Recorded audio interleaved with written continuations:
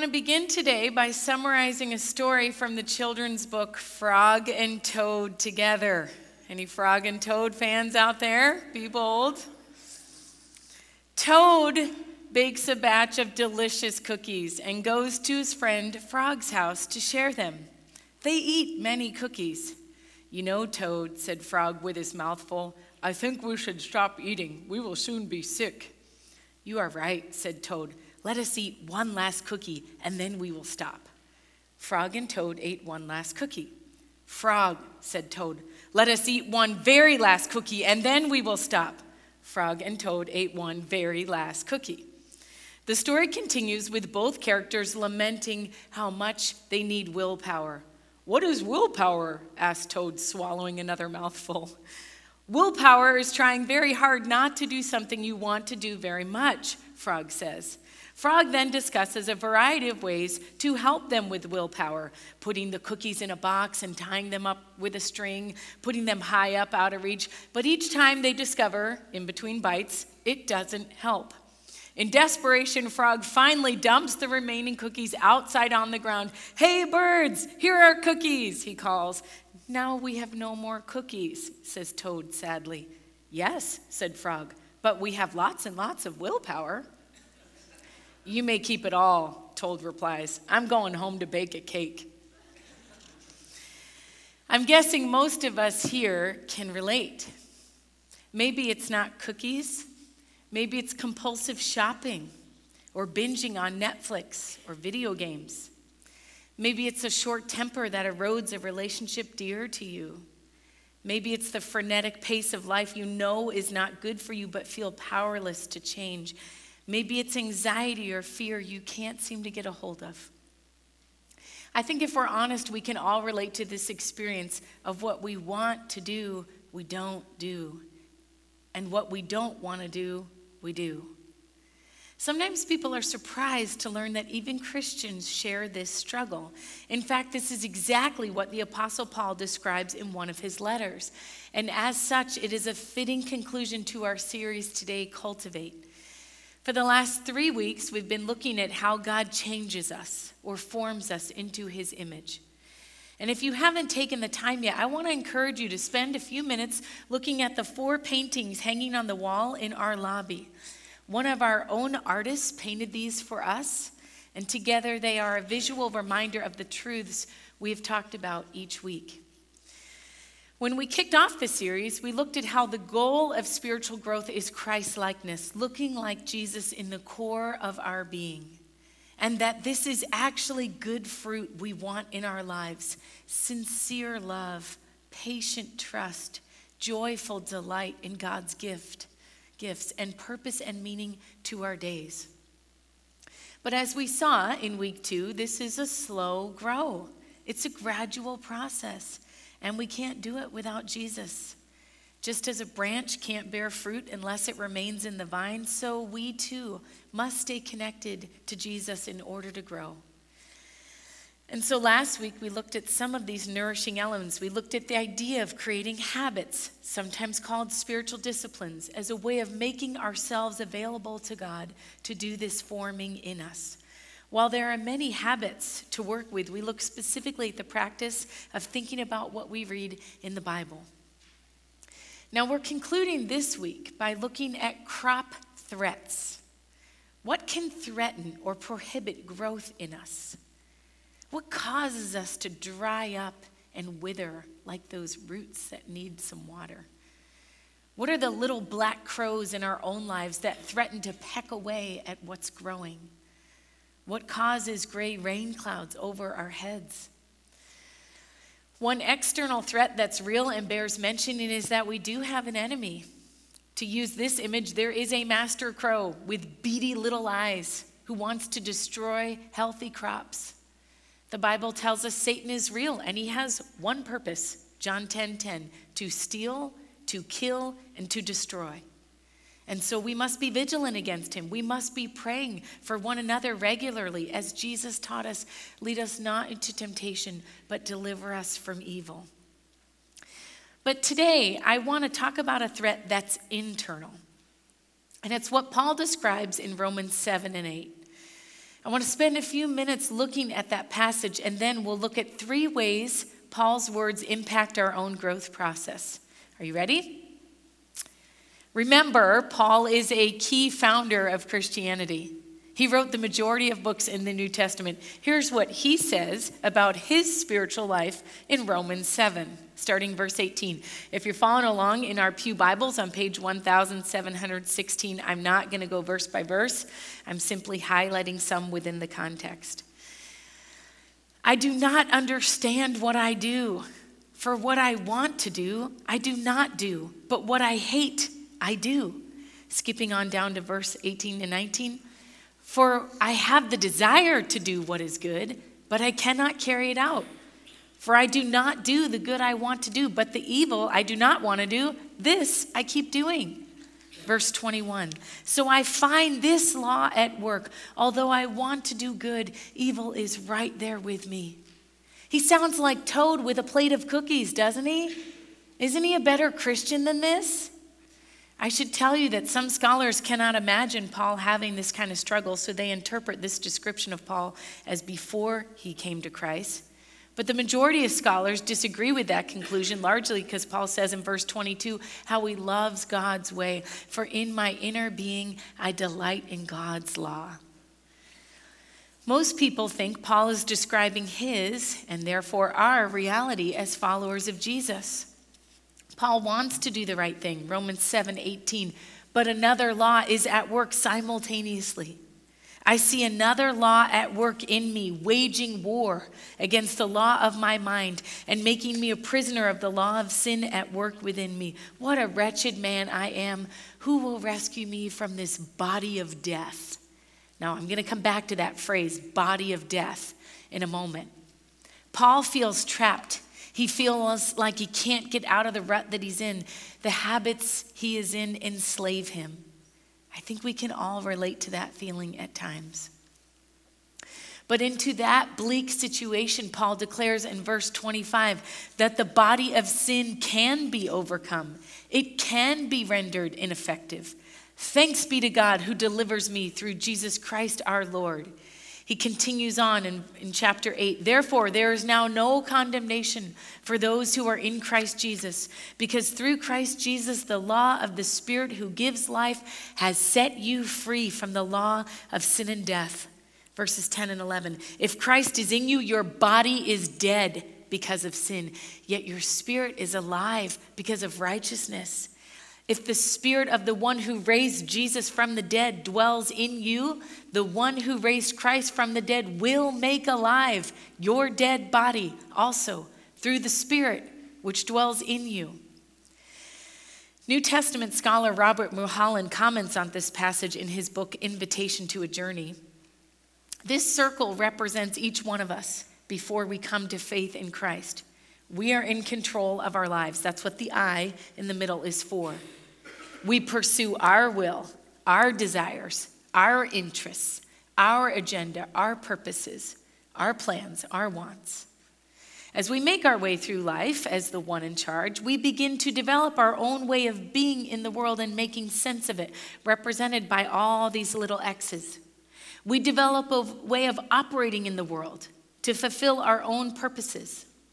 Under our own leadership, we develop a whole structure of habits, attitudes, perspectives, dynamics of relationship, and ways of reacting and responding to the world around us. We develop, you might say, a body of being, a complex network of habits and attitudes, all built with us as the center and geared towards fulfilling our own purposes and desires. Now, at some point in the process, if we become a Christian, we choose to put God in the center of our lives. We choose to let Him be the leader. Now, His desires and purposes are going to regulate our desires and purposes. But what happens to that old network of habits, attitudes, and perspectives on how we relate to the world? It's all still there. And this is what Paul is referencing when he's talking about the body of death in Romans 7:24. This is what he means when he says our body is dead because of sin. Even though we've come to believe Jesus' way is the good way, we have years of thinking, feeling, behaving that do not get erased overnight. And those ways go deep down into the core of our being. Harmful old habits, ingrained, imprisoning attitudes, damaging perspectives, destructive ways of relating with others, unhealthy ways of reacting to the world around us. It's deeper than just how we behave. But Paul says it can be changed from the inside out. Both our being, or that be, our internal nature, as well as the D, our doing, or our behavior. While Paul acknowledges that this is the reality for the follower of Christ, he also promises that that reality can be changed over time through the work of the Holy Spirit. He offers us two responses to the condition in which we find ourselves. Romans 8:12 and 13. Therefore, brothers and sisters, we have an obligation, but it is not to the sinful nature to live according to it. For if you live according to the sinful nature, you will die. But if by the Spirit you put to death the misdeeds of the body, you will live. Two options. Live by the sinful nature. Keep living like you did before, with the same behaviors, beliefs, desires, even though Christ is now at the center. And many people who have become Christians do this. And then we wonder why people looking in from the outside don't see any difference between the lives of those who claim to follow Christ and those who don't. The second option, Paul says, is by the Spirit put to death the misdeeds of the body and experience life. We can, over time, alter those old ways of being in the world. We can put them to death and create new life-giving ways that will affect not just our outward behavior, but our inward nature as well. But it will require some intentionality to alter those ways of being. Here's that partnership. We have seen this just about every week, and I do not apologize for that. I want that to be in our brains. By the Spirit, put to death the misdeeds of the body. God will do it, but he won't do it without us. We've got to put ourselves in a position for his Spirit to change us. And that kind of change doesn't happen by willpower alone. It doesn't happen just by trying harder to be a different kind of person. Imagine you decided you wanted to run in this year's Twin Cities Marathon. Now, what would happen if you really, really wanted to run the marathon and you decided you were going to try, but you were just going to run a couple of times between now and then? How would that go for you? Not so well, particularly if you're someone who doesn't generally run marathons. If you want to run a marathon, you have to train for it. You can't run 26 miles now, but you can submit your body to a training program, and eventually you will be able to run 26 miles. This is the idea behind the spiritual disciplines that I introduced last week. You and I have a body of death that is so deeply ingrained in us, willpower alone will not change it. But God's Spirit can bring about change in us if we give him the freedom to, if we allow him to, if we, so to speak, submit to his training program. And his training program is simply following the pattern of what Jesus himself and his earliest friends and followers did. Praying, worshiping regularly, engaging with the Bible, serving often with secrecy, giving, and much more. We cannot right now be the people we want to be, but we can choose to arrange our lives around certain habits and practices that only by God's grace can help us get there, can turn us into a different kind of person. So, what does all of this mean for us? Let's get real personal here. I think this reality has 3 applications for us. First, we all have a body of death, meaning we all, Christians, church leaders included, have developed ways of being in the world before Jesus was our leader that now need to be changed. Now, before you dismiss this point, I find in my experience, this is something we all know in our heads, but struggle to accept when we're confronted with this reality. Here's what I mean. If spiritual growth is being formed into the likeness of Jesus Christ, then the process of being formed into the image of Christ is going to take place primarily at the points in my life where I do not yet resemble him. This is one of the job descriptions of the Holy Spirit, John 16:8, to convict the world of sin. Now, the Holy Spirit may do this suddenly or gradually. He may use one big event or the cumulative effect of several events to reveal truth to us. Interestingly and frankly annoyingly, he may even use other people.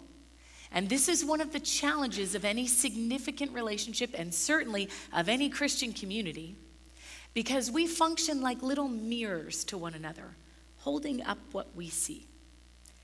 This is what you look like when you do that. Do you see what's here? However, the Holy Spirit gets our attention. This is what is known by the spiritual writers as the awakening phase of growth. And it's in that moment that a crop threat exists. One writer calls it the hazardous half second.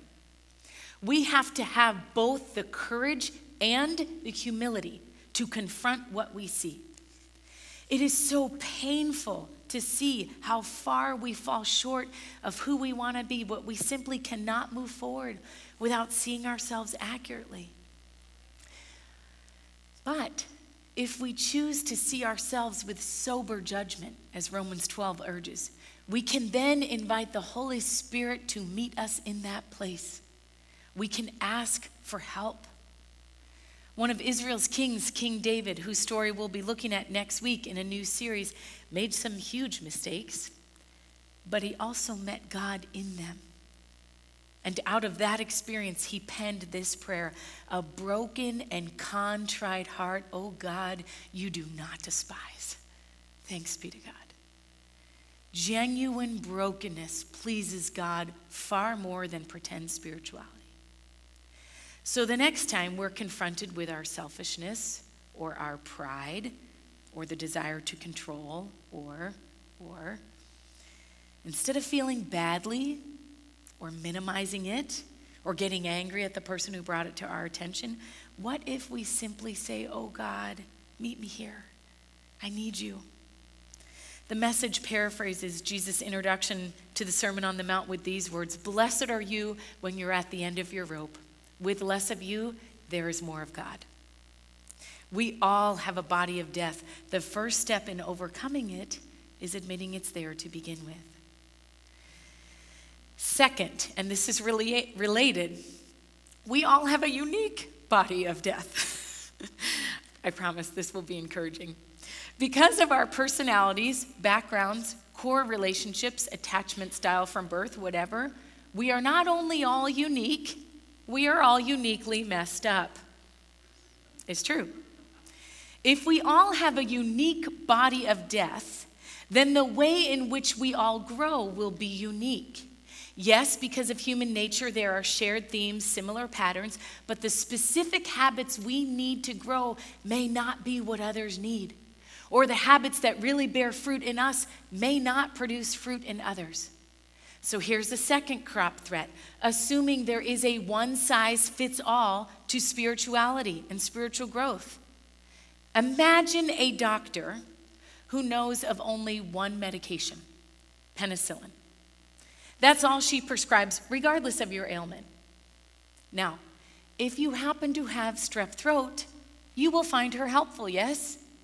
If you happen to have a large kidney stone, what she prescribed to the last patient is not going to help you. And we tend to do this with the spiritual life. We find something that's good or helpful for us, and then we think everybody should do it. It's called legalism. We find a medication that helped us, and we think everyone should be on it. And then we wonder why it didn't produce the same result in them as it did us.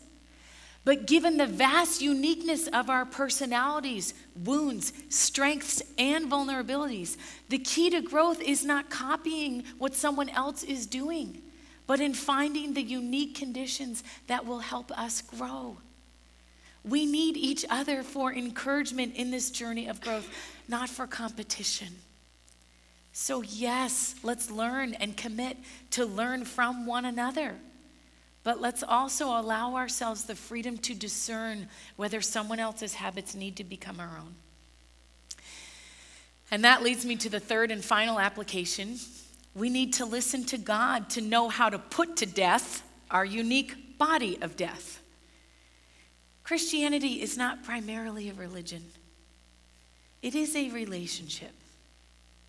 A relationship with a God who loves us, who wants what is best for us, who has offered his life on our behalf, and who dwells in us to see that life permeate every aspect of our being.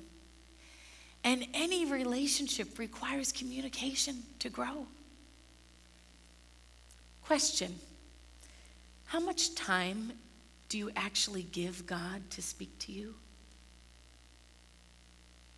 I was asked this several months ago by a trusted mentor, and after some pause, I had to admit sheepishly, I hadn't been giving him a lot of time lately to talk. I found that when we were together, I was doing most of the talking. As we talked, she suggested a new habit for me to experiment with for the next 30 days. And while it was very difficult in the beginning because it involved the removal of caffeine or withdrawing of caffeine, I have found it to be bearing fruit in my own life. So let me ask you, how can you make yourself available for God to speak to you about how he wants you to grow? As we close today and conclude this series, I want to give you an opportunity to respond. In a moment, I'm going to close us in prayer, and then during the next song, maybe you'll want to take out your gray insert inside the program and write down just one area of your life where God may be inviting you to grow. And I really do mean just one. Let's not pursue a lot and get discouraged. Just one. If you have some idea about what habit you might want to explore or experiment with to help you with that, write that down. Otherwise, write down the name of a person you can talk about that with. But let's not delay.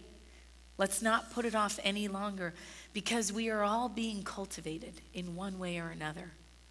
C.S. Lewis writes about this phenomena in his book, Mere Christianity, and I'm going to quote him extensively here. Every time you make a choice, you are turning the central part of you, the part of you that chooses, into something a little different from what it was before. And taking your life as a whole, with all your innumerable choices, all your life long, you are slowly turning this central thing either into a heavenly creature or a hellish creature. Either into a creature that is in harmony with God and with other creatures and with itself, or else into one that is in a state of hatred with God, with its fellow creatures, and with itself. To be the one kind of creature is heaven. It is joy and peace and knowledge and power. To be the other means madness, horror, idiocy, rage, impotence, and eternal loneliness.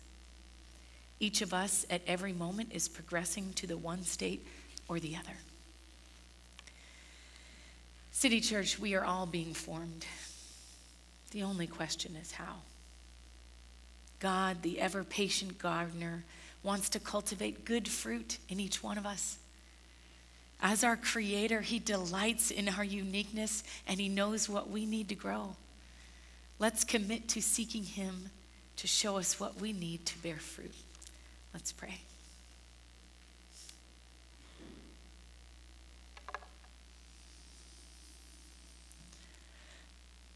Oh God, what a privilege that wretched people we are, you have sought us. You have made us. You have created us.